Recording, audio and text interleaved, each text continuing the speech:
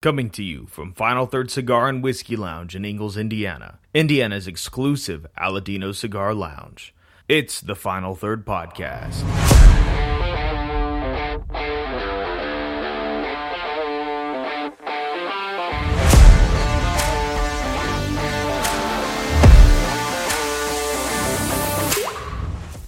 Welcome back to the Final Third Podcast. I'm Rob. And I'm Isaiah. And today we are going to be starting our new pairing for November. So this is going to be a pairing for the entire month of November. We are pairing the new Pie Synestesia Red.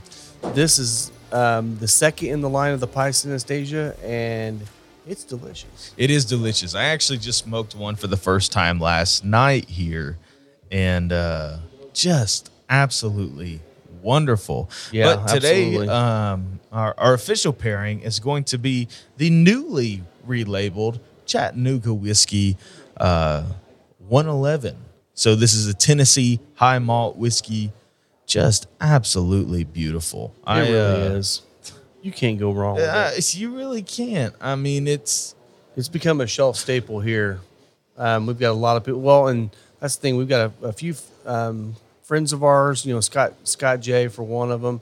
He's a huge fan of Chattanooga. Actually, he might have been the one that introduced me to it. I don't know about you. Actually, Chattanooga 91 was it was the first bottle I bought on my 21st birthday. Okay. Of course, at that time, I was living in Nashville, and they already had their product in the Nashville market. Nice. And cannot recommend the lower proof offering enough. The Chat 111 now is more my jam, but for like people that are into things like Basil Hayden or Woodford, it drinks super smooth and sweet because it is high malt. There's not that rye content there, so just fantastic. But yeah, and that might be one of the reasons Lisa likes it so much too, because she likes those higher malts or single malts a lot more than a traditional blend. So, and also I didn't say this before, but this is another one of those cigars that came out this year in Sumatra. Yeah. And I was so disappointed with all the Sumatras, but there have been a couple of bangers this year. There have. You know, this one and the Aladino Sumatra have been two that we're selling like crazy already. And I feel like Sumatra is actually, this year's Sumatra has changed my mind on a lot of the Sumatras. Yeah. So I'm ready to get into this bad boy. Me too. I'm going to do the Colibri V cut. Not sponsored, but we're more than willing to take a sponsorship if you're listening. We do love Calibri's products across the board. Yeah, absolutely. You went with the straight cut.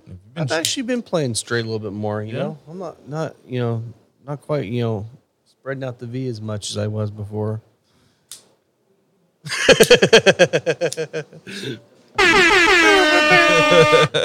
Yeah, I don't know. I've just I go through phases where sometimes I want V, sometimes straight, but lately it's been mostly straight.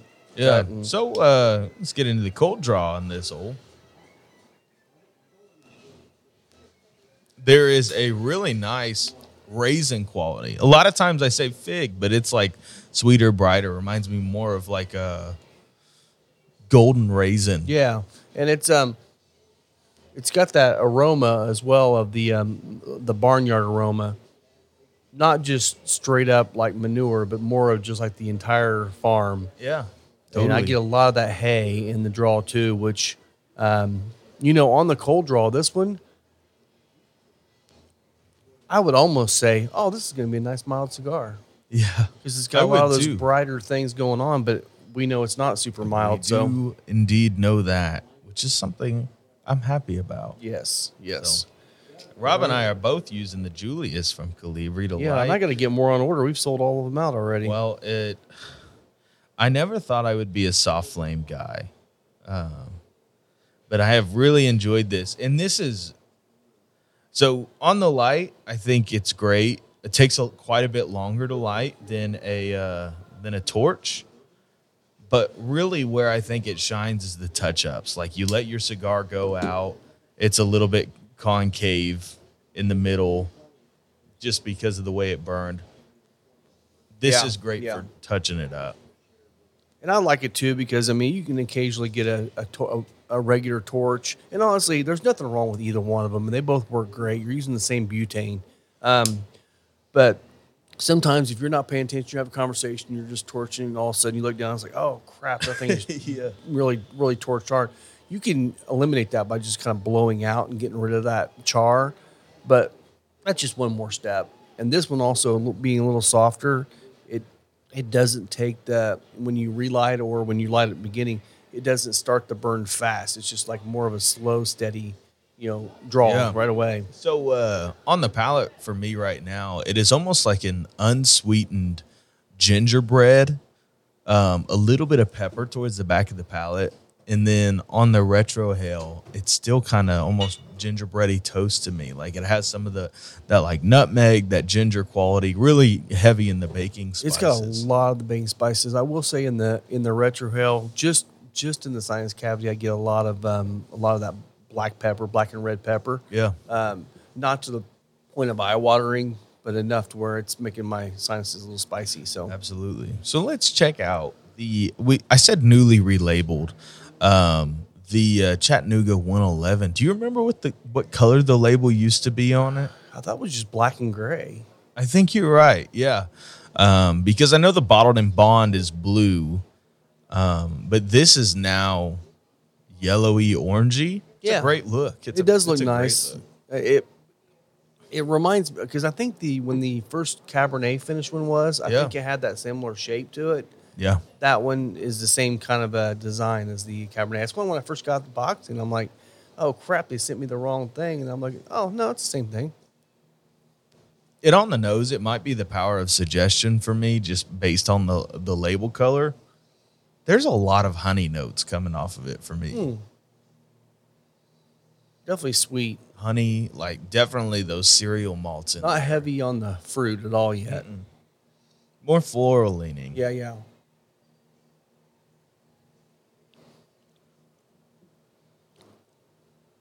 Oh, man. Dude, I forgot how good that was. That's heavy leaning on the honey. Yeah. Yeah, but Oh, it has I some of did those too. like more stone fruit notes in it. It does. Not a super bright fruit, just that, you're right, that stone kind of fruit, a little more subtle. And just a little bit of spice towards the back of the palate. And it just keeps it's on proofy. building. And the mouthfeel on this is spectacular. It really is. Very viscous. I'm just going to say this once and say this now. Come into the shop, try Chattanooga Whiskey 111. Yes. And if you're not near around here and it's available on the shelf, just buy it.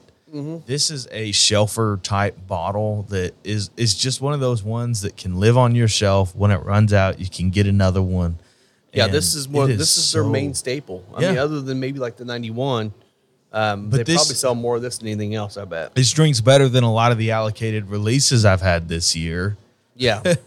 and you're probably talking, this bottle should be somewhere in the 45 to 50 range at the most. Yeah. It might be a little higher in I've some seen it as stores. high as 55. So and again- I would still pay that. Again, think about 55. 55 is what Woodford Double Oak should go for. Yeah. This, and nothing wrong with Woodford Double Oak. It's delicious. This You can't is special.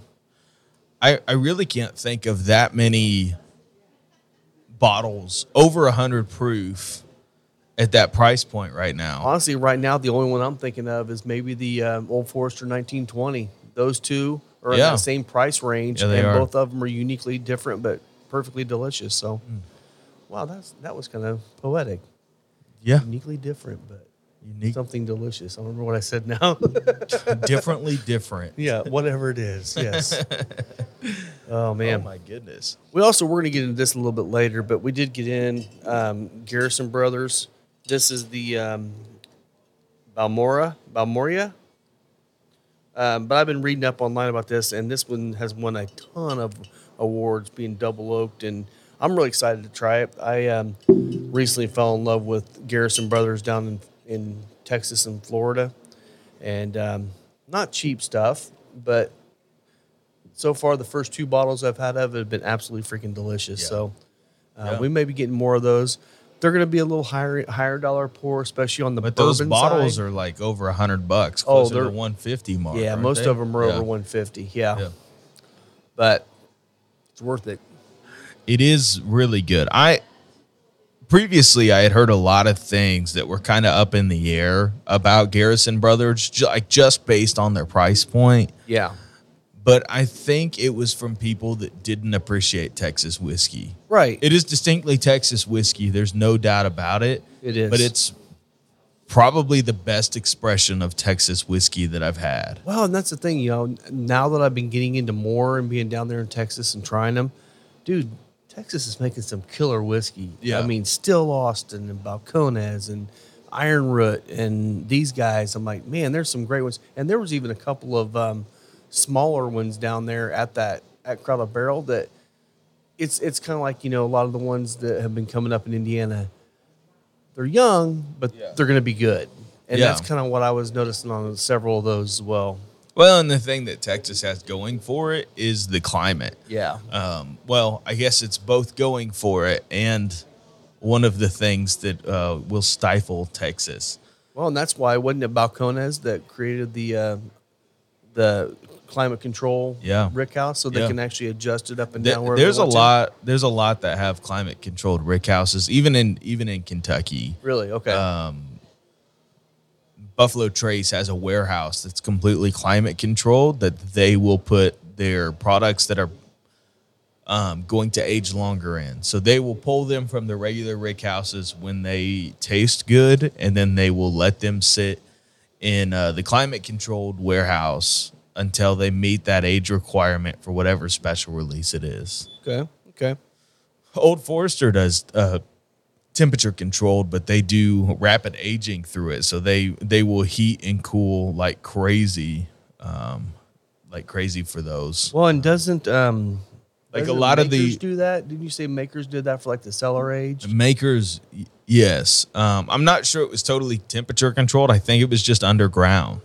Okay. So it would be the equivalent of thing. Like Jason Fruits having a pole barn out back, aging barrels in there, and then pulling them in at the 6-year mark. Okay. Yeah. So just to go back on this too, this is our pairing that's going to be for the entire month of November. Yeah. You are looking at, was that $25 before tax, 25 plus some tax, $26.63 with tax. Yeah, so this is like an around $17 cigar here. Yeah, $17.39, $10 pour. Yeah. So it's definitely a good pairing that's not going to break the bank. Well, I mean, honestly, if we were doing this one, you'd be looking at another $20 on top of it, just because that's a high dollar pour. Yeah. So, we're trying to. We would love to keep a lot of our pairings in that $20 to $30 range at the most, because we want to offer some of the best stuff. But occasionally, we will offer a budget pour and a budget pairing. Yeah.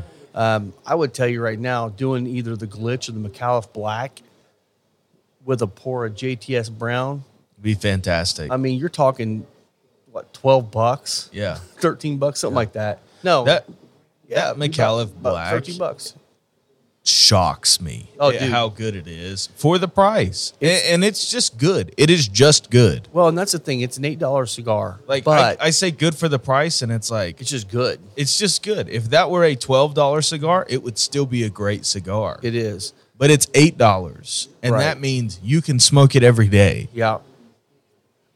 So going sip to smoke, it just sweetened that, like, what I'm perceiving to be gingerbread in the smoke. And then going back and nosing the Chattanooga 111, all I get is like some really strong clover honey. It's like you just opened a jar like fresh from whatever local beekeeper you got. Going from smoke back to the sip, I'm getting a heavy honey, but almost like dusting the top of the honey with a little bit of cayenne pepper just to give a little spice. And I love doing that. It's hot honey. It's a hot honey. Yeah. It's really tasty. Oh, that's and I'm really not cool. getting as much of the pepper on the retrohale now on the cigar. No, I'm not now that either. we're slightly into it. Yeah. So we kind of talked about it a little bit, just mentioned the state of allocations, and that's been something that we've talked about quite a bit. Yeah. But I found this article this week. It came out from thebourbonculture.com. Okay. And this is basically, it's more of an opinion piece than anything. But I think, oh man, I didn't even check to see who the author was. But the guy who wrote it, he has some really good research and really has done his homework here. And this is addressing a Mid Winter Nights Dram Act 11. So okay, so let me, before you get into that, the one that you and I tried against our Starlight was the 10. 9. 9, okay. 9, yeah. And if you remember that, we picked our Starlight pick over that, and everyone went nuts. Everyone's like, you can't be right. No, that's not true. I'm like, Yeah. It really was. Yeah. So I'm anxious to hear about this one. So the article from Bourbon Culture is called "Why You Shouldn't Pay Secondary Price for High West Midwinter Nights Dram Act 11." So it starts off with some history of a Midwinter Nights Dram.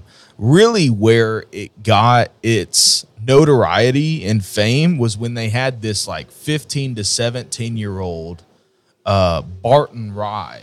Okay. So that's what they had sourced, and that's what they are originally putting in those barrels. Now, this article assumes that they are somewhere in that 4 to 7 year mark now with High West distillate.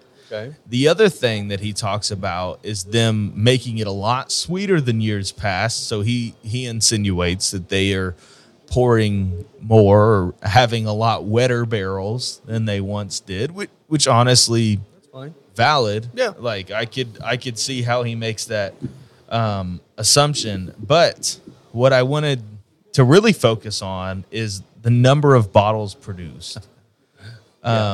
Because that's the huge thing that I found in this article that was just like, oh my gosh. This article goes into detail about other bottles and how many bottles are made of different products. So you can get a good representation, right? Absolutely. Okay. So in 2022, there were 115,000 bottles of Midwinter Nights Dram produced.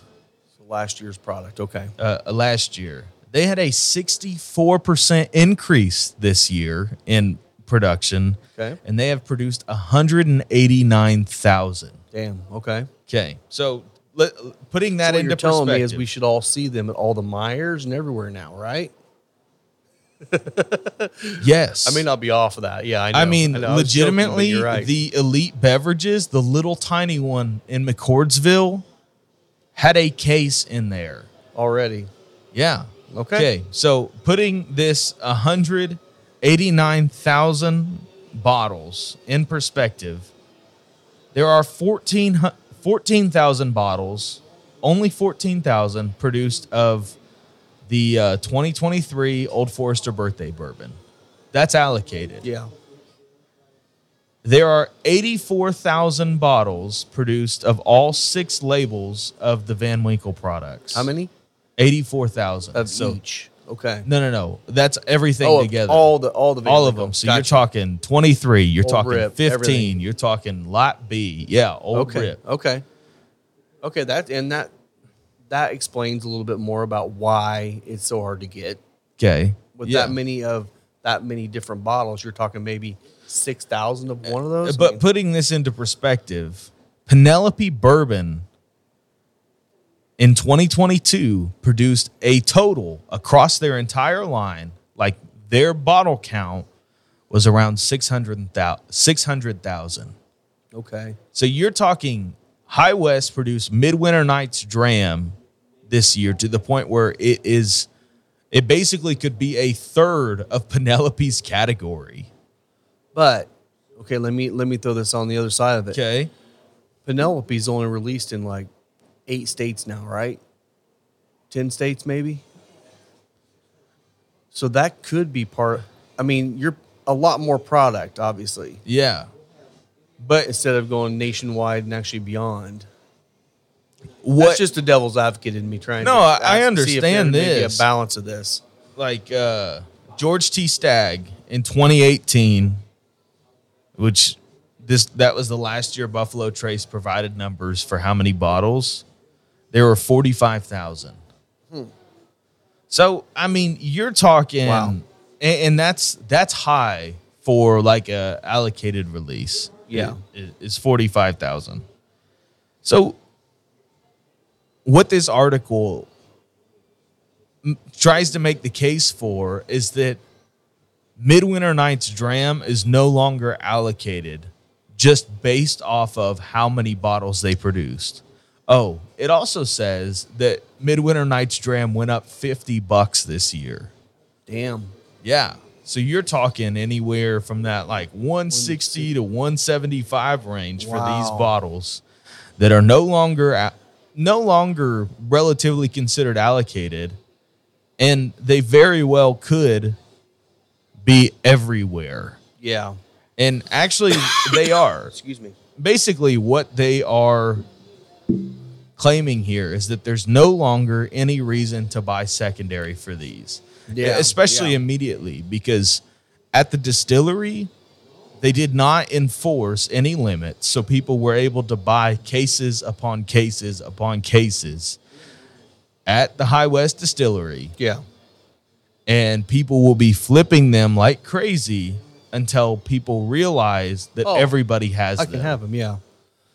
It's kind of like Starlight Cigar Batch. It started allocated just based on demand and not being able to keep up with it. Yeah. And then they ramped up production, and now it sits on shelves. Yeah, it's sitting in mire and not being touched. That's what's happening with High West, a Midwinter Nights Dram. Wow. Okay.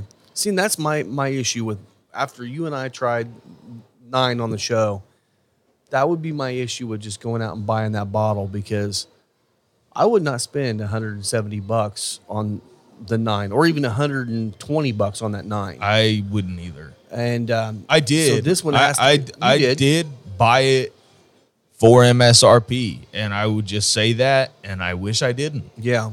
But, again, if that was an everyday shelf item around the $70 mark, I would say, yeah, there's a time and place for that. And for a perfect example, that Garrison Brothers I got, which was a store pick, a distiller's reserve pick, that was $170.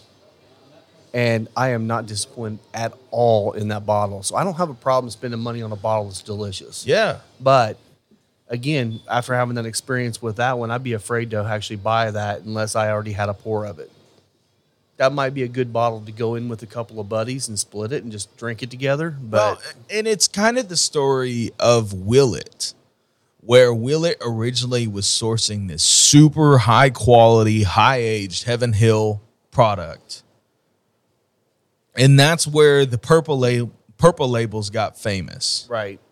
And they were charging $10 a year. You'd get 16-year-old Heaven Hill single barrel in a Willett bottle with a purple top on it, and you'd be paying $160, $170 for it. Right. Now they're putting out Willett's own product, like an 8-year purple top. Yeah. And I saw one at Big Red for $279. Yeah.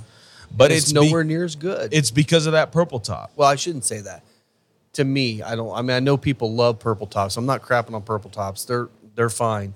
But that one that we had, the Weeder, it was good. I don't like spending that much money on it. And it's just not, it's not what they made the name on. Right. It feels like a bait and switch, like with Midwinter Nights Drams. Like the first, I think it was up until Act 7 that they were still using that high-aged Barton Rye in there. Yeah. And you were talking 15 to 17-year-old Barton Rye. I think it was in Act 7 that they blended that Barton Rye with their own product, and people were like, ooh, maybe it's going downhill. And now here we are at Act 11, and you're having 4 to 7-year-old High West Rye in there, and it's just not the same thing. Wow. And it's more expensive than it once was, and there's more made than ever. Yeah. And it's just... Well, and that's like, I was talking with Scott DeShong. That's why Rendezvous Rye used to be really good, was because of that high-aged Barton Rye. That makes sense. And his wife was actually at a Meyer, I think it was, or somewhere, and she took a picture of the shelf to show him what was on there, and it looked like the Rendezvous Rye with the old label was on the shelf, and he's like, buy it. That was delicious, because he had bought one he wanted to share with me, because he loved the Rendezvous Rye. He tried. He's like, man, that was so disappointing how it changed. And back to that whole Willet, still putting Willet on the bottle and stuff. That was one of the things I really thought I appreciated a lot about New Riff. They come out and they're using all their source product, and it was OKI. And then when they had their own distillate, it became New Riff. And it was very transparent. This is what we're doing now. This is what we did before. Well, and that's something I have to commend West Fork for. West Fork's doing the same thing, exactly. Where they basically have two operating distillery names or brand lines coming out of the same distillery. Yeah. All of the MGP and all of the source things are under the Old Hammer and Hugh Hammer. Yeah. Yep. Old Hammer, Hugh Hammer, and then all of their stuff is just West Fork. Yeah. You know what? There's nothing deceptive about that. No. And it's just puzzling to me. But I think there's going to be a lot of distilleries that are in this kind of limbo. I think of like the Lex Row Distillery. Forever they were pushing Heaven Hill product. Yeah. Like people loved a lot of the cash strength Yellowstone stuff like that because it's Heaven Hill. You're talking like 6-year Heaven Hill. Well, and I feel like West Fork is kind of in the same boat with New Riff, and I know there's a lot of really big New Riff fans. I know the bothers love New Riff a lot as well, but I feel like West Fork's on the early end of that too, where the Hugh Hammer and Old Hammer kind of had a following, and they had some really good bourbon. Yeah, and their new stuff's not quite there. It's young. I kind of felt like New Riff on their first offerings were a little young and not quite ready, and the OKIs had such a following on them because they were delicious.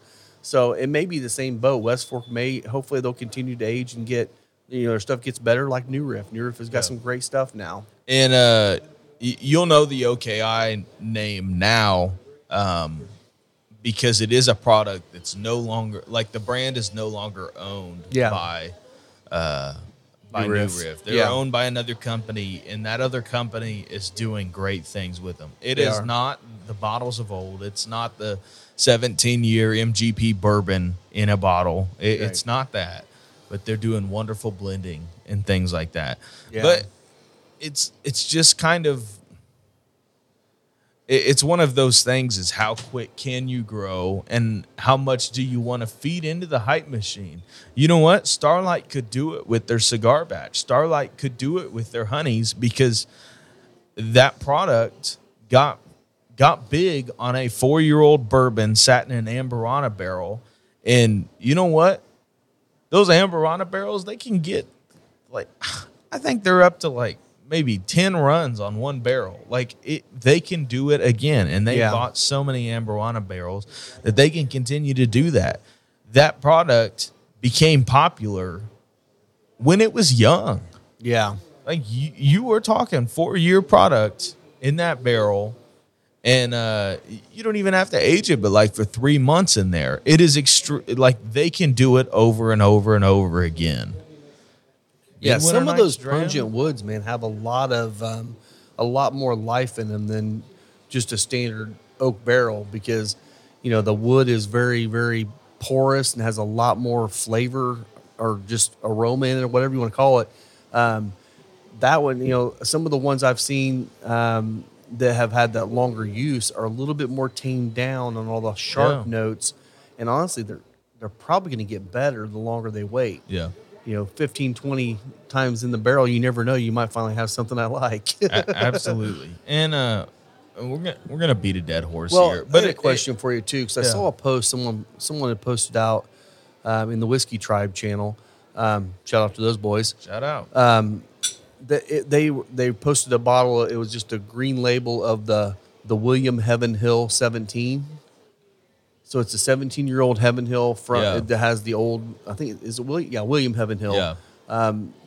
Their original owner of the distillery before they bought it, and I really want to find a bottle of that. So those are distillery only releases. Can you get it at Heaven Hill anytime, or is it just randomly? No, it's random drop days, and you gotta pray to the gods of whiskey that you're. Because I have never seen that bottle. You know what? I actually anywhere. do think that some go out to retailers Oh, but your best chance is like knowing around the right season where it comes out and just going to the Heaven Hill Distillery Okay. every day to see what they're. Have you ever had any of those? No. Okay. Those are harder to get than the Heritage Collection. Okay. Those are harder to get than the Parker's stuff. Like, So that's kind of like not just a heritage, it's more like a family reserve kind of thing for them. yeah, I mean that's like That makes sense. I mean, it's more widely available than Double Eagle, very rare, but it is kind of in that same world. Of like, this may have been one barrel that got put into bottles, Right. You know, Yeah. Okay. so I'm on time for that one. It is hard to get. So this week, I was scrolling through Reddit, as you do, and I found on some of the cigar pages of Reddit just some questions, and some of them I'm like, well, duh, that's what you do. But there are things that I don't think we've ever talked about. Okay. So I'm going to read this, and we're going to try and give some good advice to this Redditor. Let's do it. So Are you going to actually comment back on it so he actually gets the good advice, or? no, Okay. I have no plan to do that. I got you. Yeah. These are, Send a recording of the podcast to him. I mean, these are questions that I don't think I ever would have thought of just things to answer for people that are newer into smoking cigars. Interesting. So this one, we'll start off. This is on r/humidors, which the other one I think is from that same place. But the subject is, where should I put the Bovita pack? So he says, I have a small humidor for up to 30 cigars that has honestly, that's a legit question. that has a glass lid. I have only found Bovita holders that are for attaching on the inside of the lid. Is there any other way? Can I put the Bovita holder on the bottom and the cigars on top of the holder? Yes. Yeah. You can stack cigars right on top of the Bovita. I mean, one thing I'd recommend, a lot of people will put, their Bovitas on the bottom and just stack on top of them. One thing I would recommend if you're doing that, and honestly, it might not matter if you're smoking them quick, but if you're aging them for a while, just rotate your cigars every once in a while. So the ones that are actually touching the Bovita pack go to the top and on down, but they shouldn't actually over humidify it that much to worry about. But no, they're actually designed to be able to stack right on top of the Bovitas. And if you're nervous about that, throw the Bovitas on top.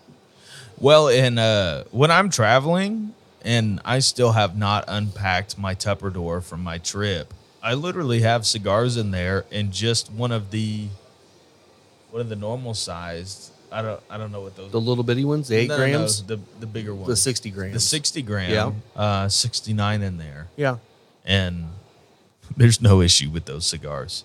And again, and we've said this before, but since we're talking about it here, you don't have to replace them until they're hard. Even when they have just a little bit of softness, they're still working. But once they start getting hard, just throw another one in there, and you don't have to actually think about it too much. Yeah. Okay. So no, actually, that's a good question. It's just not something that I think we've ever. I've had people ask me that before, and I've just said it, but I don't think we've ever said it on a broad scope before. So that's good. So another one from r/humidors, we have a humidity question. So he says, my problem is kind of the opposite to the one most people have. I have a very nice Drew Estate 150 capacity humidor. He goes on to tell the story about how he won it. And those are some really beautiful humidors. Yeah, he said it seals very tightly. I have a Bluetooth temp and humidity sensor in it, so I keep it closed. This is my long-term storage humidor. I have other humidors for sticks that'll be getting out on the regular basis. Now then, the problem that I have is my humidity in the 150 unit stays around 80% with my CIgar gel humidifiers in it. And combined, they are only rated for 100 sticks. My smaller humidors stay at around 85 to 90% with a small humidifier in them. Ouch. My question is it okay to not use a humidifier in a humidor? As counterproductive as that sounds. He says, here's the thing. The humidity stays about an average of 40 to 50% during the day and 75 to 85% at night here. Every day and night unless it's raining. Okay. So, I've only been smoking cigars for about 5 years, and everything I read talks about having a humidifier in the humidor to maintain the right humidity. Do I need it? 2 options. Okay. 1, stop using beads. Unless you're in an area where you're staying, like in the winter in Indiana, we're dry. If you're I would also say for like places like Phoenix, Arizona, or in a desert Canada, climate. whatever, places that are drier, beads are fine because they're going to be putting juice back into your humidor constantly. If you have a change like that in humidity, the daytime's not going to give it enough time to actually equal out to the nighttime. Yeah. So use Boveda or get you an electronic humidifier that will only put humidity in when it needs it. Yeah. So if it's sitting at 80%, it's never going to put humidity in the air of that humidor until it needs to. So what'll happen is it'll slowly, gradually get back down to wherever you like it, somewhere between 60 and 70%, wherever you like that. Depending on your temperature, honestly, you can be in the low 60s if you're warm days every day. Yeah. But get your but once it gets down to that point, you set it to say 65. It will not kick on until it hits 65. So it's naturally drying him out to the proper, and you're not actually doing it fast. Yeah. Those are my 2 options. And if you're in that area, I would almost recommend doing a 62 or 65 at the most Boveda pack. Yeah. No reason to go up to a 69 or 72 in that climate. So, because I'm thinking that boy's got to have a hard time keeping the cigars lit. he really does. 80%, 80 to 90%, even in your short-term storage humidor, is too. It's too just wet. too much. Too wet. Your cigars are spongy at that point. I mean, think about it. So if you go outside, you're sitting outside, and it's 80% humidity, period. And you're sitting out in it, you're sweating. Yeah. It's just too much moisture. If you're reading a book out there, all your pages are sticking together. Yeah. It's the exact same thing with tobacco. It's not gonna want to stay lit. You're gonna be constantly relighting it. And honestly, I know most cigars now you don't have to worry about beetles because of the process they go through, but some don't do that process. Yeah. That's where your beetles are going to start coming active and start eating away at your cigars, especially in your long-term storage. That is, if you're doing long-term and it's at 80%, there's a good chance that maybe one of your cigars in there's probably got a beetle that's active. Yes. Keep your cellophane on if you're doing that too, because beetles can't eat through the cellophane. Seriously. So what Rob just said there, don't use cigar beads. I think you can use them, but it has to be a drier climate where you have to continue to have humidity put back in. Yes. But it's not going to pull it out as easily. I don't think they pull out at all. Unless they're dry.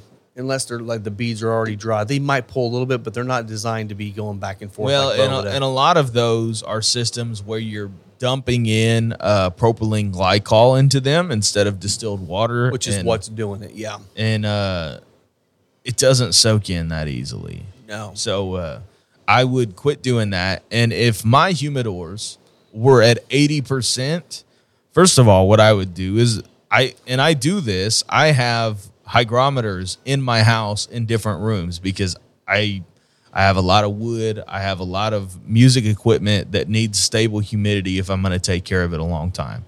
But I would check one of those hygrometers and see what my house is running at. I know right now, today, my house is at 52%. If my humidor was running at 80%, you know what I'm doing? I am opening it. Yeah, or take it out, period. Yeah, I'm just going to open and let it go. Open it up and let things settle down. One thing I will say is opening it in a drier climate, you don't want to have quick transitions. But I think if your cigars are in cellophane, that helps. You'd be able to do it. It does help. But just like temperature. Temperature is not a huge deal until you have quick changes. Yeah. If you're sitting at 75 degrees and all of a sudden you drop it down to 50, that's a shock. That's a shock to the system. You need to let them sit for a while. But yeah, I mean, If your house is getting up to 75% humidity at night and then dropping back during the day, I honestly don't think that I would be storing in your typical humidors. I think you'd be chasing humidity way too much, and you would need some sort of dehumidification system. You know what? This may be the only time that I recommend one of like the winter humidors that are active cooling and has the airflow. Yeah, so they make a lot of humidors now that, and none of them will tell you this, but they will. The ones that have a drain plug in them are active cooling. It is literally doing the same thing as your AC unit or just a refrigerator. Yeah. As it cools the air, it pulls out humidity. So that may be the only time that I could see using something like that. I mean, up until this point, I've given everybody who's been like, hey, what do you think about this one? That's a hard no. Because you're going to be fighting with that. But in a climate where your humidity, where you'd have to fight with it, that may be the only way to regulate it. Could be. In a long-term humidor solution. And the other thing about those, like the Winters and New Airs and all those were never designed for cigars. Those are wine coolers that they converted. And there are some of the companies out there that are actually designing them to be more for cigars. Yeah. Which I'm glad to finally see that. But again, a lot of times, I mean, I don't want active fan pulling air in from the outside constantly because it's going to work harder. Yeah. But again, like you said, with that kind of an environment, you might need that airflow to kind of balance it out. Like I know more. Rob and I both have a New Air at our houses, and those do not have a compressor unit in it. They have basically the equivalent of a computer fan that keeps the air circulating inside of there. Yeah. You know what? That's okay sometimes. Yeah. But really, I think that would be good in a long-term humidor solution. Like you are looking to do aging and you don't want to touch it. Like you crack it every couple months to check on your humidity, whatever. Well, and that was another thing I was thinking when you were talking about that. If your humidors are reading 80% or whatever, the first step I would do is check your hygrometers. Yeah. And make sure that they're accurate. And you can go online and look up the test, but it's literally a simple test. You get a Ziploc bag, you get a pop bottle cap filled about halfway up with salt, and then just wet the salt to where it's wet, not soppy, but wet. Bag it up, and by the next morning, it should read 75%. If it doesn't read 75%, say it reads 76%. Well, you know you're 1% off on your hygrometer. If you have a hygrometer you can calibrate, great. If you don't, you just know this is always reading 1% high. Well, and if you didn't have one that you could calibrate, I'd hope that it's one of like it's white or something like that. And I would just make a Sharpie mark on it and wouldn't worry about it then. I know Bovida also sells kits to calibrate hygrometers. They do. But it's super simple with stuff you have at the house. It really is. It really works fine. But it is one of the things. I mean, being in the 80% range, you'd be dealing with mold. You would have, in a climate that sounds like that. Like it sounds like it sounds like Florida. I don't know where he's at. I would guess Florida, maybe California, someplace like that where it's a little bit. I'm going to say tropical, but Florida's not tropical, but it is closer to that environment, like to the Caribbean and Cuba and stuff like that. And you know what? Maybe you don't need a humidity solution at all. Like just keep them in their boxes and check it before you smoke. I know that in a lot of the countries where they make cigars and they smoke them, they do not have humidors. They don't really in Miami. No. I mean, going down to Aladino, his office, he's got all of his cigar boxes sitting on his desk, and you grab a cigar and smoke it, and it smokes fine. Yeah. They don't even need humidors down there, but we do up here in the north. We do because or we have if you're cold winters. Arizona or something like that, you do. And I will say on the other side of that too, if you're in New Orleans or Houston where it's crazy humid during the winter or summer and just normal humidity during the winter, yeah, you might need some dehumidification. Yeah. So it just depends on where you are too. It'd be interesting to find out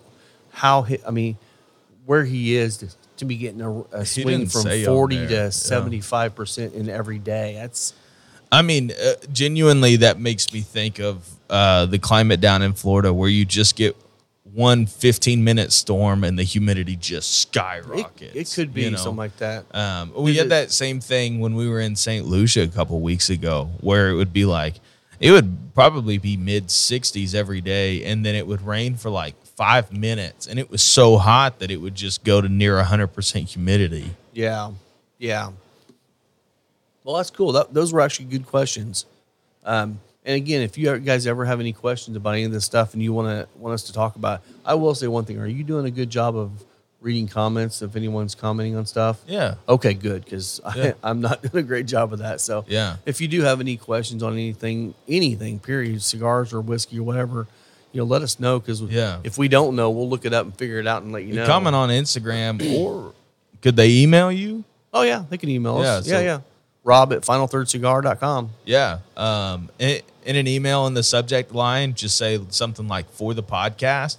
But if you have questions like that, literally don't feel like it's too stupid. We just answered a question about where to put a Bovida pack. Yeah. But again, it's if just you like- have the question, I am sure somebody else has the question or has had that question in the past. So Well, and that's why, a lot of people, when they go into a cigar shop for the first time, and if you don't know how to cut or light a cigar, those of us that have been smoking forever, it seems kind of silly. well, it's like But if second you do it nature wrong, to some extent. if you do it wrong, it's gonna change your experience. And it's like with everything.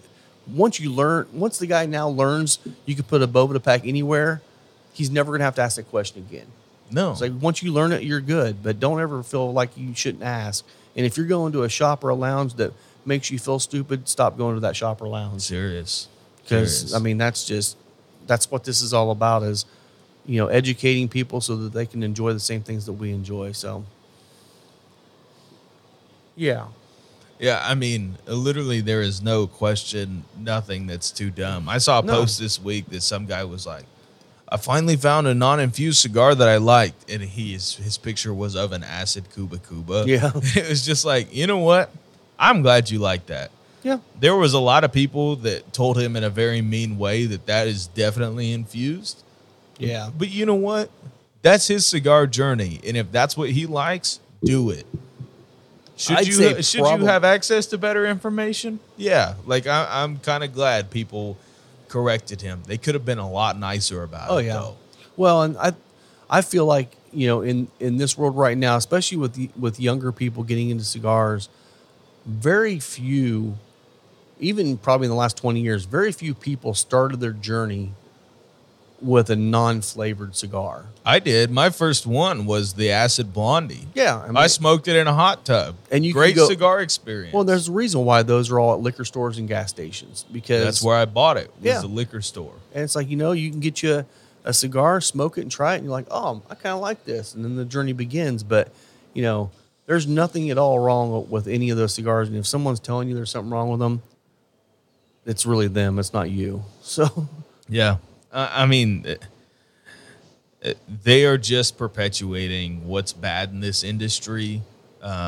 The best cigar, like the Whiskey Tribe would say with whiskey, is the cigar you like to smoke the way you like to smoke it. exactly. You know what? If you want to do a crown cut on top, which I've seen on a lot of the Facebook pages where you just double cut with a V, Yeah. do it. Yeah. If you want to do a straight cut, do that. If you want to do a punch cut, do it. If Yeah. you want to slice it off with your thumbnail, do it. That's what they do in most cigar shop factories. Smoke your cigar the way you like to. If you want to canoe it all the way down the side, do that. Just enjoy yourself. This is a relaxing thing. what it's And if designed that's what's for. relaxing for you, do it. Yep, that's exactly what it's designed for. If you're sitting down relaxing and enjoying a cigar and a bourbon, or just a bourbon, that's what it's about. It's supposed to be an enjoyment to either do by yourself to relax or share that time with your buddies. Yeah. So I'm into the second third of the Pie Synestesia Red, and the spice has found its way back for me, especially on the retrohale. It's leaned into some red pepper.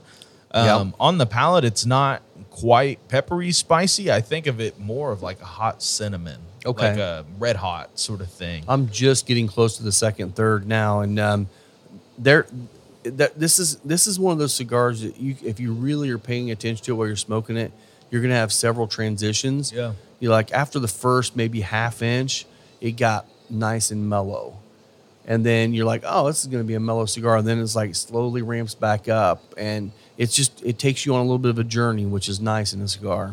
Yeah, and going from smoke to sip, this this Chat 111 really reminds me of like a spiced mead. Like the baking spices carry over from the cigar, and it's just that Still rich honey, and it's thick on the palate. It is. I forgot how nice and oily this whiskey was. Yeah. It's- No, I'm 100% with you. I'm loving I still it. get that almost like a cayenne pepper powder on top of honey. Totally. That's nice. Yeah, I'm enjoying this. I'm actually down to the last drop, so I might dive into the Garrison Brothers. Yeah. Go ahead and crack a bad boy open. I can tell you, this cigar is great on its own. The sweetness, it doesn't naturally have a sweetness in there on the cigar, so a sweeter whiskey or a sweet leaning whiskey like the Chat 111 goes really well with it. This is crazy. On this Garrison Brothers, it is a more expensive bottle, but instead of a regular tag to pull the wax off, they put a strip of leather under there. Oh, nice. Which made it a whole hell of a lot easier to pull off. it did. It legitimately You're not going to rip did. you're not going to rip the leather in half. Yeah, I shouldn't be impressed by it. It's an expensive bottle, but like, first of all, that's Texas. If that ain't Texas, I don't know what is. Hell yeah. Hell yeah. And these come with a nice little they necklace bottle and tag, everything, yeah. man. Synthetic cork on this one, which actually I've grown to prefer in my whiskey journey as I started. When I saw a synthetic cork, I always thought, oh, that sucks. Yeah. Real cork, something about it. Synthetic cork holds up a lot better long term and also has zero chance of tainting your whiskey if it sits there for too long. and typically if it's the proper size cork, it's going to seal off a whole lot nicer. I've had a lot of problems with real corks. Well, you've also found a lot of like 50, 60, 70-year-old stuff that you're Yeah, a but I'm cork talking shouldn't even last on that like, long. I'm talking even on modern whiskeys where the cork is just, it's like almost undersized, enough to seal it off while there's a seal on it, but not enough for like long-term storage. It's like the bottle gets down just a little bit too much and the cork dries out just a bit and it's just loose. Yeah. I've noticed there was a run of Hard Truth bottles that came out last year where the cork just got loose too quickly. I think they fixed it, but yeah, it's just I don't know. Tell me about this whiskey. So yeah, Rob. so this one is a I'll just read it. This it's a Texas straight bourbon whiskey, bold and majestically crafted, having been aged not once but twice in two completely different oak barrels. So this one, their recommendation is this is a perfectly balanced, rich bourbon flowing with crimson candy flavor. I don't know what. So the Crimson Balmoria, Candy is. I'm not sure either, but this won the 2022 San Francisco World Spirits Double Gold, and that's a big competition. Yeah, it is. But yeah, so it's 115 proof, and you can see it. It's dark. It's got a really nice darkness. It doesn't say the age, so I'm assuming it's probably just 4 years. But it's so the corn varietal is food grade #1 white corn from farms in South Texas. So it's a Texas corn. Not feed corn. Nope. Crimson Candy. It's that ribbon candy. Oh, Yeah, okay. interesting. That nice little fall candy. Yeah. So on the nose, it's very maple syrupy to me. Yep, maple. There's also a corn presence. It's like you made a maple syrup butter and put it on a cornbread muffin. You ever have those root beer barrels as a kid? Yeah, I can Reminds see me of that. a root beer barrel. Yeah, totally. Oh my gosh, it is super dark too. Oh my God. Cannot believe that's 115. So, okay, I will tell you, it's oaky.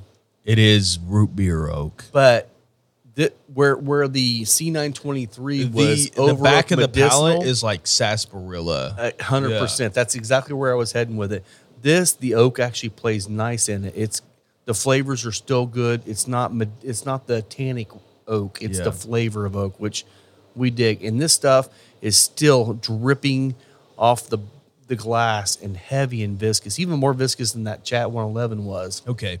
So on the back of the palate, as this finishes, it hits like a sarsaparilla, a super root beery note. Yep. And then as it hangs and you start breathing on it, it's fennel or black licorice. Yep. Yeah. Yeah, I mean, it definitely feels like it wants to be in the absinthe world. And not you guys that don't like black licorice will still be able to enjoy this. That is a particular flavor note that I just had to pull out of this. It's really good. Super viscous on the palate. That is delicious. I can't believe I'm just now starting to get into Garrison Brothers stuff. Yeah. It's like black pepper oaky, ton of root beer, and then it just finishes with that sarsaparilla. And with the fennel cigar, it pops all the baking spice notes out of that cigar. It tones down on any of the sweetness we were getting, but all the baking spice notes and still that little bit of black and red in the nose. Yeah, it kind of dried out like the sweetness of the cigar. Yeah, it did. Just because this is so inherently sweet. Yeah, I let my cigar you need go to get in out. here and try this. This one is special. I also think it's a good introduction into Texas whiskey if you've never had any. Like this is I don't know about introduction because the price point. That's the only problem. at a bar. At a bar, At a for bar, sure. you'll be able to taste this, and if you've had enough like Tennessee, Kentucky, a whiskey, you'll be able to say, "Oh, I kind of understand what they're saying when they're saying this is distinctly Dude, Texas." I'll tell you what would be a fun little journey would be come in here sometime, and if you're looking for hanging out for a while and you're going to have 2 or 3 pours, and you don't mind starting with a low proof, going to a higher proof, start with the Yellow Rose Yeah, and get you a nice, and that's a Kentucky whiskey, more fruit forward, flavorful, sweeter, and only 80 proof. Jump to the Balcones, yeah, and then jump to this Garrison Brothers. Mm-hmm. And you're going to see a journey of Texas, what they're doing down there, and that really gives you a wide You range of just what's said going Yellow on. Rose was Kentucky. It's Texas. Yeah, Texas. I'm okay. sorry, I meant Texas. Yeah, Correct. all 3 of those are from Texas. So it'll give you a good opportunity to see what's going on in Texas across the board. And eventually, I'll probably get Still Austin. I don't think are they even selling here yet? I think they are. I as far as I remember, I've seen them at Total Wine, which Still Austin is one of the best distilleries in Texas. Oh, it's a small little distillery. Alan and I went there. Shout out to Alan. Shout out. He stopped by and saw us last night too. Heck yeah. And he actually brought Lisa a barrel or a big red pick of the True Blue from Balcones because that's one of her favorites. What a homie. I Dude, love he's Alan Hill. amazing. But he's actually honestly the one that really got me into Texas whiskeys. Yeah. Just because he's brought Lisa and I both a bunch of samples of different Texas whiskeys. I don't know if the dude travels down there a lot, but I know he's down there a lot. He travels I don't a lot. know what I'm not sure what all he travels down there for, but yeah, I mean I will say one thing. It's different than Kentucky bourbon. Yeah. It's different than Tennessee whiskey.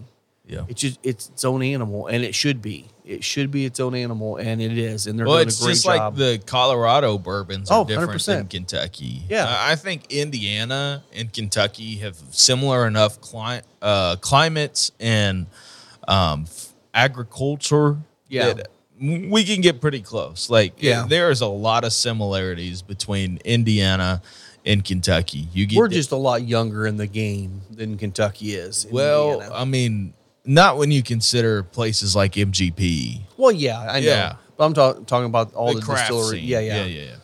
But you go down to Texas, it's a completely different climate. Their agriculture's different. And they're somewhat new They are new to to this the scene. game. I'm sure they've been making whiskey for a long time, but to really get the accolades they've been getting, they're probably new to the last maybe 10 years of really making great product. Yeah. It's amazing.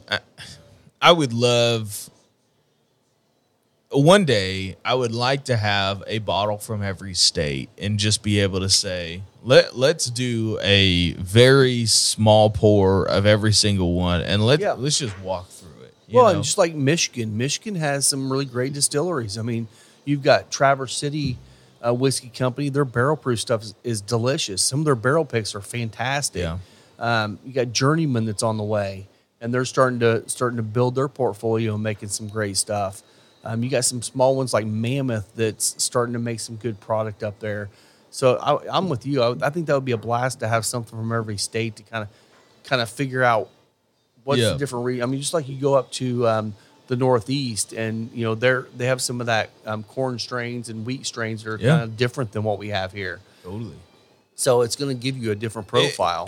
I wish we had a big enough platform. I've seen a lot of people on the food YouTube space saying, like, they'll do these videos that are like, I made food, the famous food from all 50 states.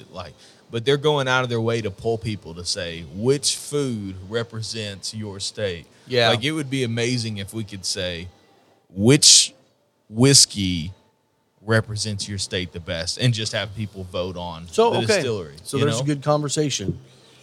What whiskey in Indiana represents Indiana whiskey? MGP. Right now? I would legitimately have to say MGP. And it's the 95.5 rye. Or the 36% bourbon. Like, the high rye bourbon is one of the most famous things to come out of Indiana. You're right. Of all time. And honestly, the reason why, as much as I would love to stay Starlight or Spirits of French Lick or Old 55, like, as far as famous in this state and out of this state, it is the MGP high rye bourbon. Okay, that makes sense. And if you know anything about Indiana, our governor, I think in the last maybe 2 or 3 years, rye is our state whiskey. Yeah, and it's because of MGP. Yeah, it's 100% because of MGP. Because if you're a bourbon guy, MGP. Yeah, almost every small distillery around the nation either buys MGP, Barton. Yeah. Those are the two biggest. Dickel. Yeah. That's probably where they're getting some of their stuff from. Now you have some offshoots like Ohio. You got Watershed that's doing some stuff for people.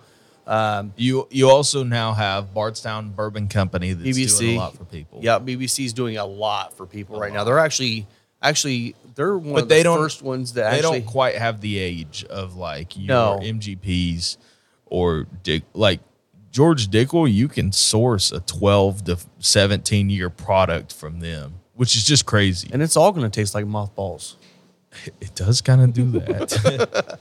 But it's kind of cool to see that, because like BBC, maybe other ones are doing this. I know MGP is doing this now, but BBC is actually part of their model is if you have a brand and you want to have them do it, they'll age it there for you, they'll bottle it there for you, and your brand can be right out of BBC. Yeah. I mean, isn't that what Green River's doing now? So Green River is owned by BBC. They're owned by them now. Now they're taking part in the contract distillation for other brands. Yeah. So you can have your stuff produced, aged, bottled at the Green River distillery. Yeah. Just like you can at BBC. Right. Yeah. So I mean that's pretty cool too. Like I've been seeing it's been happening a lot over the last 4 or 5 years, maybe even longer than that. But I've seen a lot in the last 6 months of new celebrities that are coming out with their own bourbon. Yeah. And that's what they're doing. They're going to these distilleries that do that and say, make me a bourbon. You know, some of them I'm sure have input on what they want. Some of them probably don't care. Yeah. But, you know, they're creating, I mean, Blacken did that. Blacken is all from the Metallica boys. Yeah. They did a lot with Willet. With Willet, yeah, releases. exactly.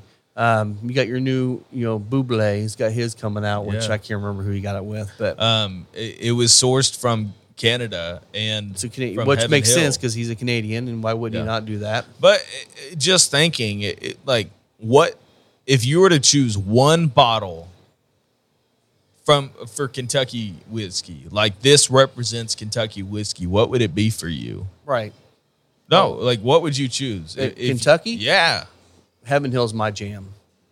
I would have to agree. And I would love say Heaven Hill. Heaven Hill bottled in bond. Oh yeah, I would say, and I would even take that one step further. I would say the new Heaven Hill Bottled and Bond. yeah. Because I love the old, but the new one, just a year older, is a totally different animal now. It is. And honestly, it's worth the jump from $20 to $50. And those have been sitting on shelves at Meijer Yes. everywhere. And if you don't Please have one get of those, one. get one. Just get one. Those- Don't buy one on secondary. There's no need for that. If you see the Heaven Hill blue and white label, Just get it. 7-year, buy it. and maybe buy a couple bottles because you're going to want them. And I will say another thing too with that is the JTS Browns or the JW Dan or any of those like Heaven Hill Bottle and Bond, lower age statement bourbons, you're going to pay 15, 20, somewhere in that Yeah. range for them. Buy those for your cocktails because they're good by themselves. But then buy the Heaven Hill Bottle and Bond as your Sipping. pour, Yeah. and you're still only going to pay $50 for a really great pour. Yeah. But Meijer, it's Heaven at that Hill's like my jam. $44 range. So it's For Heaven Hill Bottle and yeah, Bond, 42, 44. it's a hell of a price for that bourbon because that bourbon, Yeah. I find myself going back to that a lot more than I used to. I mean, for a whiskey that represents Kentucky, I either have to say that or Henry McKenna 10. yeah, I mean, Still- and honestly, you could even say Buffalo Trace just because they have such a name and everyone knows them.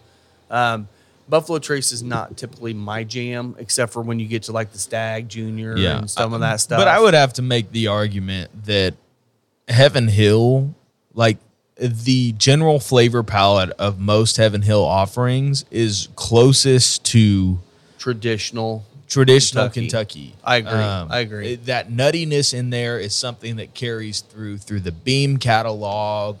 Yeah. And some of the old Forester offerings and even some Mictors still have that nutty quality that is just like, this is Kentucky.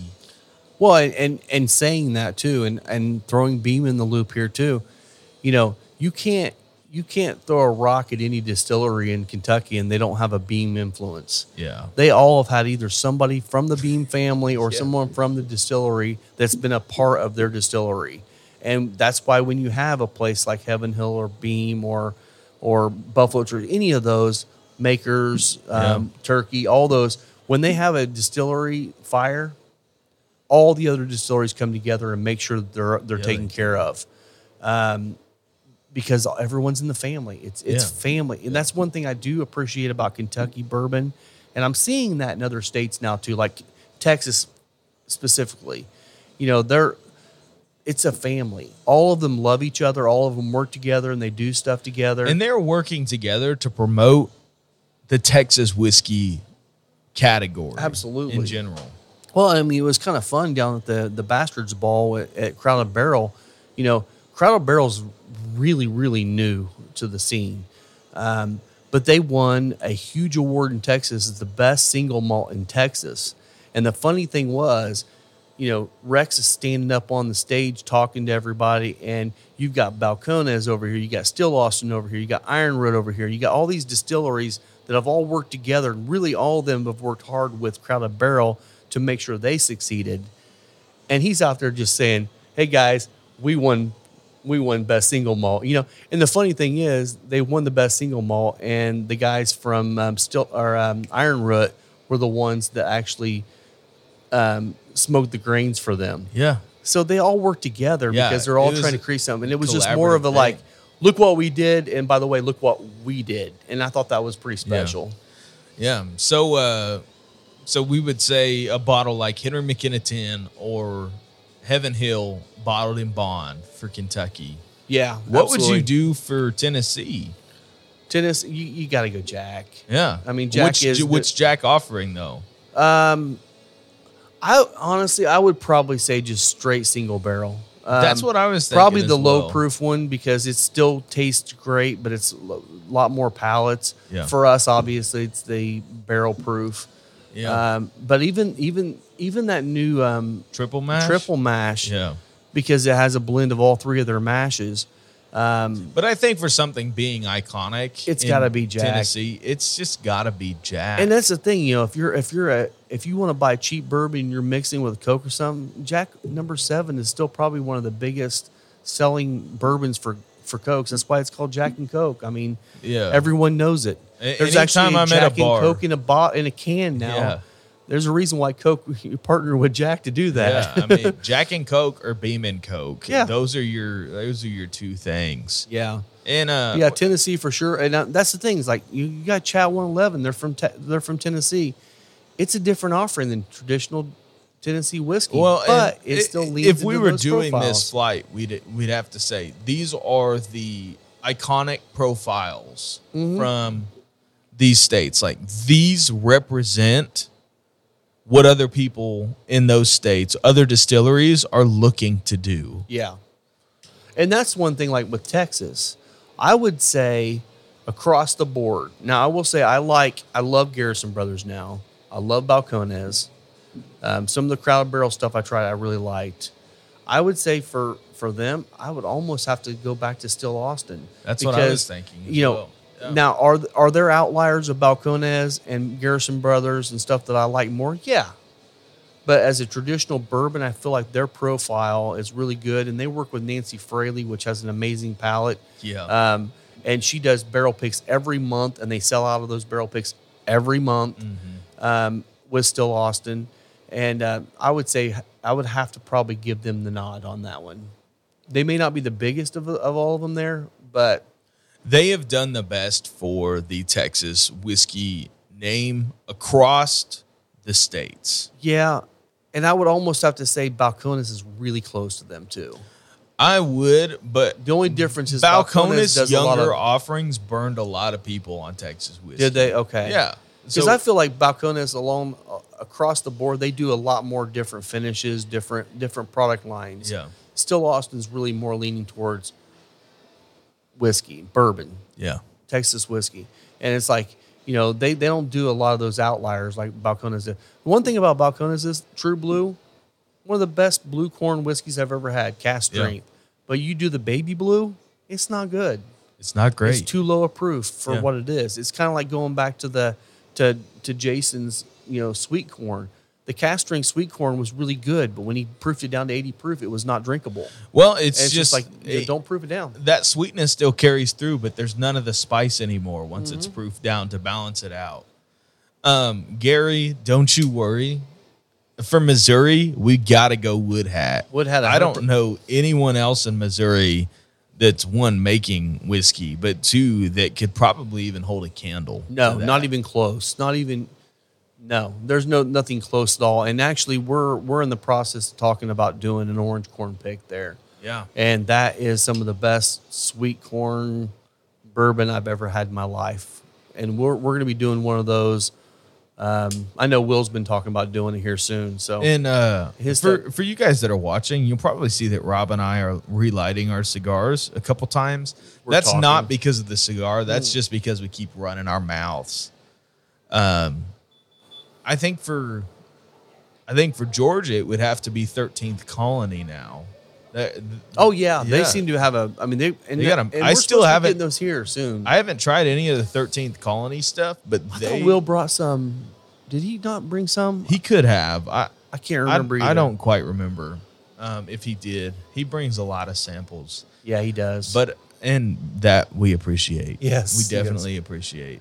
My whiskey palate has been greatly expanded just Well, by knowing you. and I would like to. I do want to shout out Eric Jansen. So Eric, if you know Eric, or if you've ever met him, he's the redhead with a cowboy hat most of the time. Yeah. And he's in here quite a bit. He's And if he getting doesn't married. have a cowboy hat, he definitely looks like he's farmed. Oh yeah, 100%. And he is. He's from Yeah. a farming family. He was in here. We're recording on a Friday. He was in here last night, and he invited a bunch of people just to come hang out. Yeah. It was the 8th anniversary of his dad's passing, and it was just a celebration of his dad's life. And there were so many great bottles brought out to sample and to share. He brought in his favorite 8-year bourbons. I think he brought like 7 bottles of different ones to try. It was really cool. And that is, to me, the epitome of a bourbon event. Yeah. It's a celebration. It's a celebration of something, whatever's going on. Maybe you got a promotion. Maybe it's Tuesday and you're wanting to celebrate.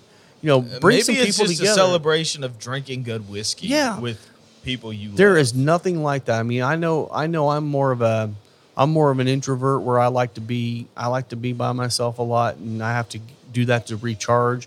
But there's nothing like hanging out with buddies that are into bourbon and cigars, and just hanging out and sharing pours and just doing life together. I mean, it's there's nothing like it at all. And last night was just a fantastic night of that. Last night the table had on it. We probably had 35 bottles up here at one point. Yeah, but I the ones that stuck out for me was a Jack Daniel's 12. We had I didn't even see that on the table.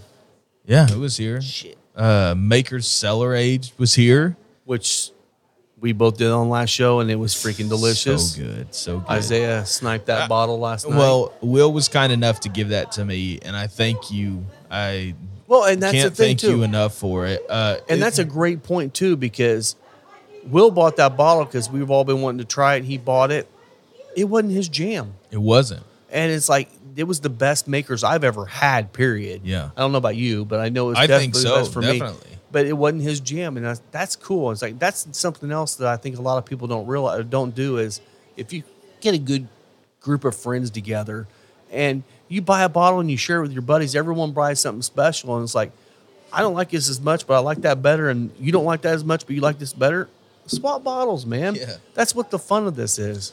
Don't worry about the price points. If you like it, you like it, and just go with it. Yeah, I mean, my jam last night that I didn't even drink the cellar age because there was a little bit left by the time I got here. You're gonna that I baby took. the rest of that bottle. Well, and I know Isaiah Long, which he's been on the show before. Shout out to Isaiah. Huge Makers fan. And if he hasn't had this yet, he's gonna freaking die. And I'm saving the rest of it to share with him. But he's the type that there's a couple stores in Nashville when they release Makers picks, he goes out of his way to buy them yeah. because he loves those stores' palate, and he also just is absolutely in love with Makers like I am. I have not found stores that have a similar Makers palate as I do here. In Nashville, there was Nashville Bourbon Social Club, MBSC, is in Nashville. They're a Facebook group, also a bourbon club. They kill it with their Makers picks. They had one called, I think it was like white chocolate, cinnamon truffle. Ooh. And they release them around Christmas every single year. And that's still one of those bottles that I just regret never being able to get one. Yeah. Like Bother's Makers pick that he brought in and gave us a sample of on the show. Such a good Makers pick. Oh, that was the two we had. Yeah. Last show, wasn't it? One before last. Okay, yeah. No, that was good. I like that a lot too. Yeah. And that's something funny too. It's like we're sitting here talking about, the Kentucky bourbon. You got Makers and Four Roses fall in the same category for me. They're more floral, and that's not my jam. But just like like any distillery, Four Roses. I don't drink a lot of Four Roses, but that what was it? The OESK from Elite Beverage I had, freaking delicious. Yeah. It was amazing. So you're gonna find from every distiller, you're gonna find something in your palate range eventually. Yeah, I mean, I think about it the same way that I do foods. Forever, I thought I didn't like Brussels sprouts, and then I went to a barbecue place that did fried Brussels sprouts and with some sort of dry rub on them, and I was like, holy crap, I love Brussels sprouts. I'm the same way, man. Yeah. I always hated Brussels sprouts because you always had the boiled ones that are just like, ugh. But when they, like I'm bitter the same little way. cabbages, and then but that's the way I think about food. Is I just haven't tried the right preparation yet. I'm sure I will like something from this distillery. I just haven't had the right offering yet. I just haven't had Brussels sprouts cooked the right way yet that hit my palate. So some other states that maybe, Yeah. I mean, like Colorado. Yeah. Who's your pick? I would have to say Stranahan's out of Colorado. Stranahan's is probably the most well-known out of Colorado. I really love Peachtree. What they're doing at cask strength now, and they didn't release a lot of cask strength stuff because that's just not the Colorado palate. But now they're starting to put out more of their cask strength stuff. I love the Peachtree stuff. But again, it is a different animal. I mean, you're using grains from another part of the country, and it's nice. But Stranahan's across the board is probably what you would think of as Colorado whiskey. Yeah. Are there any other states you can think of? What? Okay, Canadian. What would be Canadian for you? Canadian, I would have to go with the Alberta Premium Rye. Okay. Cask strength rye. I think that is so distinctly Canadian, and it's a palate that you only get in Canada. Okay. Their ryes come off more pepperminty to me than anything else. And Okay. I don't, that's not a rye for me all season long, but you get some snow on the ground, like you bet I'm open up that Canadian, Alberta Premium Rye. Even that one that Luke gave us last week to try, the Canadian Club 12 year, that one reminds me of Canadian whiskey. Is it one we're going to seek after? Probably not, because it was a little lower proof. Yeah. But it had that Canadian kind of feel. I mean, I know a lot of people know Crown and stuff like that. I mean, Canada here is really known for their ryes. Like a lot of the old Whistle Pig stuff was high-aged Canadian rye. I didn't know that. And okay. And they've changed over now. I think Whistle Pig's in Vermont. Now, if you want the best Canadian, I think that we have around here, it's that Old Bones, 17-year-old Canadian rye from Backbone. Oh my gosh. 135 proof, but man, it's is it so beautiful. good. It's beautiful. That is probably going to be my winter pour. Oh, it has to be. Just It's going to warm you up. Curl up by the fire with Yep. that Old Bones, and I'll be in my happy place. So, and where's Sagamore out of? Sagamore. Are they Maryland? Or New York? I got to look it up, because whatever it is, they want it for their state. Yeah, and they do for sure. I mean, if I'm looking at like Ohio, I mean, I think Watershed does a lot of good stuff out of Ohio, but they're very similar to Indiana, where they have a lot of younger distilleries that are up and coming. I really love High West. High West out of Columbus is or not High West, High Bank. Yeah. They're making some great whiskey right now, and I feel like they're doing it a little different to be an Ohio whiskey. Yeah. So Sagamore is out of Maryland. Okay. So Maryland. Okay. Yeah. So you would do High Bank for Ohio? I honestly, right now, I would, just because I love that product. It's so good. And also not for these other distilleries that we're talking back. about, we are not talking about sourced brands. OKI's out of Ohio. I think that would be a great contender, but it is sourced. It is, yeah. Which, again, we say this all the time. There's nothing wrong with sourced whiskey. Nothing wrong. But for this flight that we're creating, a spirit that represents the state, yeah, it's got to be there. What would you do? You've been to Michigan so much more than I have.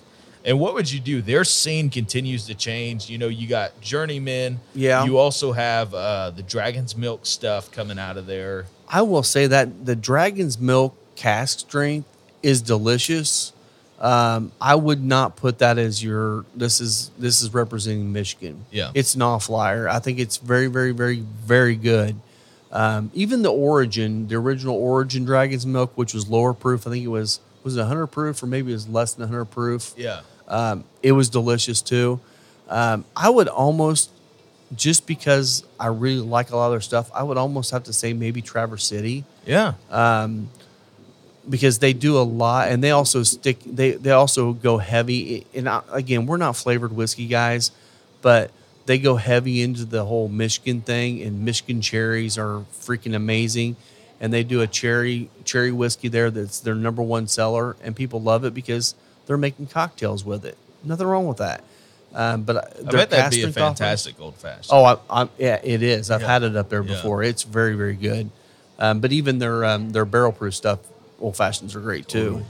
But yeah, I'd say them for Michigan, probably for me.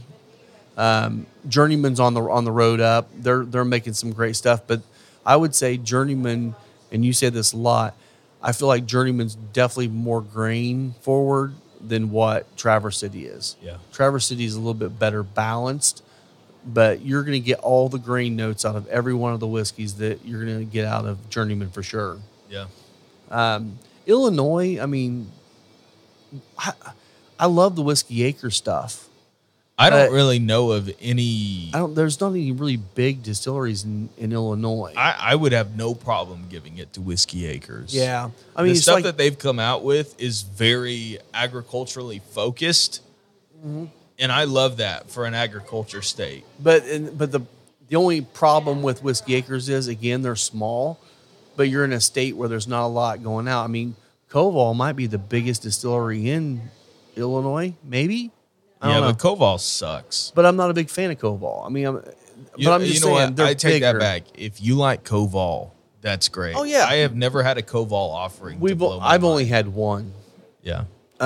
So I can't really say much about their product, but I don't know. I mean, because there's this one called Stumpy's, which is out of like just east of St. Louis, and some of their cast strength stuff was really good, but they're more known for their flavored stuff. Yeah. Like their lemon whiskey and stuff like that. Yeah.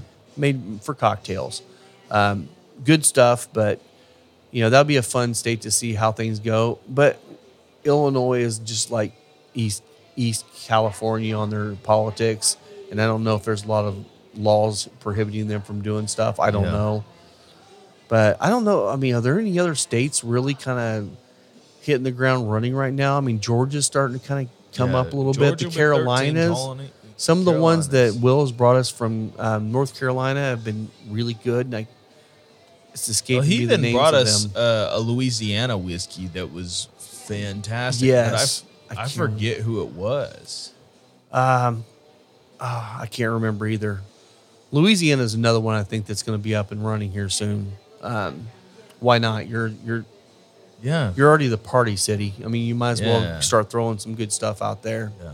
I think it would be a fun thing for us to eventually put together a flight of these are states. Yeah, these are favorites. the states. Yeah. I would Sounds like we're going to have to buy some more whiskey. Well, if we had a Patreon page or something like that, it would be it would be fun to like say, okay, here's what we're offering to our people. Like, here's an opportunity to buy a flight and do it with us. Like, even on a live stream of just say like, let's run this flight together. Like, you and I probably would not be drivable at the end of that. No, that'd be a fun day. And that's one thing too. I know we've actually been growing the page quite a bit, and a lot of people from other states are coming in. If there's a distillery you love out there, in your state that you love us to try, put together a couple little 1 or 2 ounce little bottles and send them to us. Reach out to me and I can send you an address or something like that. We'd love to try some other distilleries around because, not all of them are distributing to our state yet.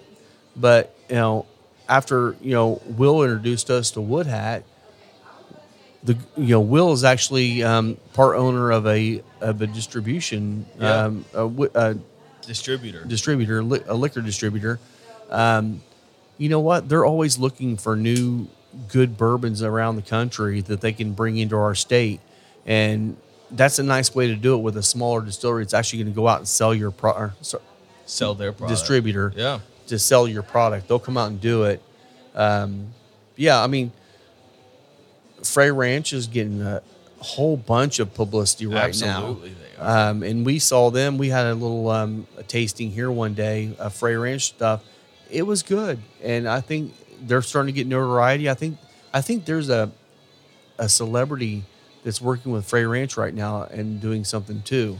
Yeah. So- well, and out of Washington, you have a couple, but I think the one that's taken that that state by a storm has been Dry Fly out of Spokane. Okay, And I've heard of them. They're putting out a ton of single barrel offerings that are hazmat or around there.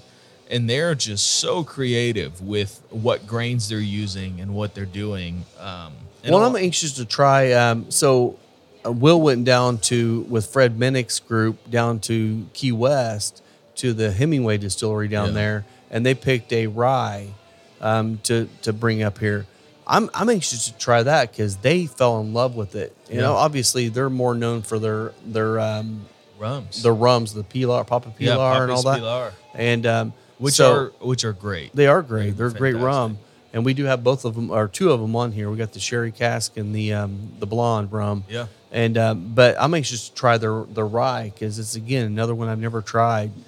But yeah, I mean that's one of the most fun things to do is just when you're traveling, just pick, research a couple of distilleries. Just stop by and try their stuff because you never know, you're going to find maybe a distillery that you absolutely love. And typically, distilleries will have better offerings there than they do at liquor stores. So, and a lot of them only release them at the distillery because they're small enough where they can't distribute. And that's great. I mean, that's why some of these distilleries we've talked about, they'll have special releases at the distillery because it may be one barrel. Yeah.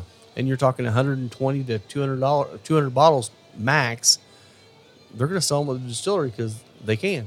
Yeah, yeah. I'm getting into the final third of this cigar. On the palate, the baking spices have really ramped up. They're becoming more spicy. There's a lot of red pepper on the retrohale. It is definitely full-bodied territory. Okay. With the whiskey, there's just so much. And I'm on the Garrison Brothers right now. That sweetness really carries through and brings back some of that like spicy gingerbready qualities that I've been talking about. This cigar really is complex and changes throughout the entire smoke. It does. I remember smoking it last night, and I was just blown away. The Osgener family stuff should not be slept on whatsoever. The Aramis that came out this year, this that came out, they're just wonderful. They really are. They are wonderful offerings. And for as small as the brand is right now, it's not going to be small long. No. I think they're doing some good stuff. And again, I think we might have said this before, but Osgener is the O in CAO. Yeah. And then they left there. This is now their new brand. They're not new to the industry by any means. No. And they've partnered with Crowned Heads, and they're doing amazing stuff. And They are. We're excited about that. One thing I will tell you, so we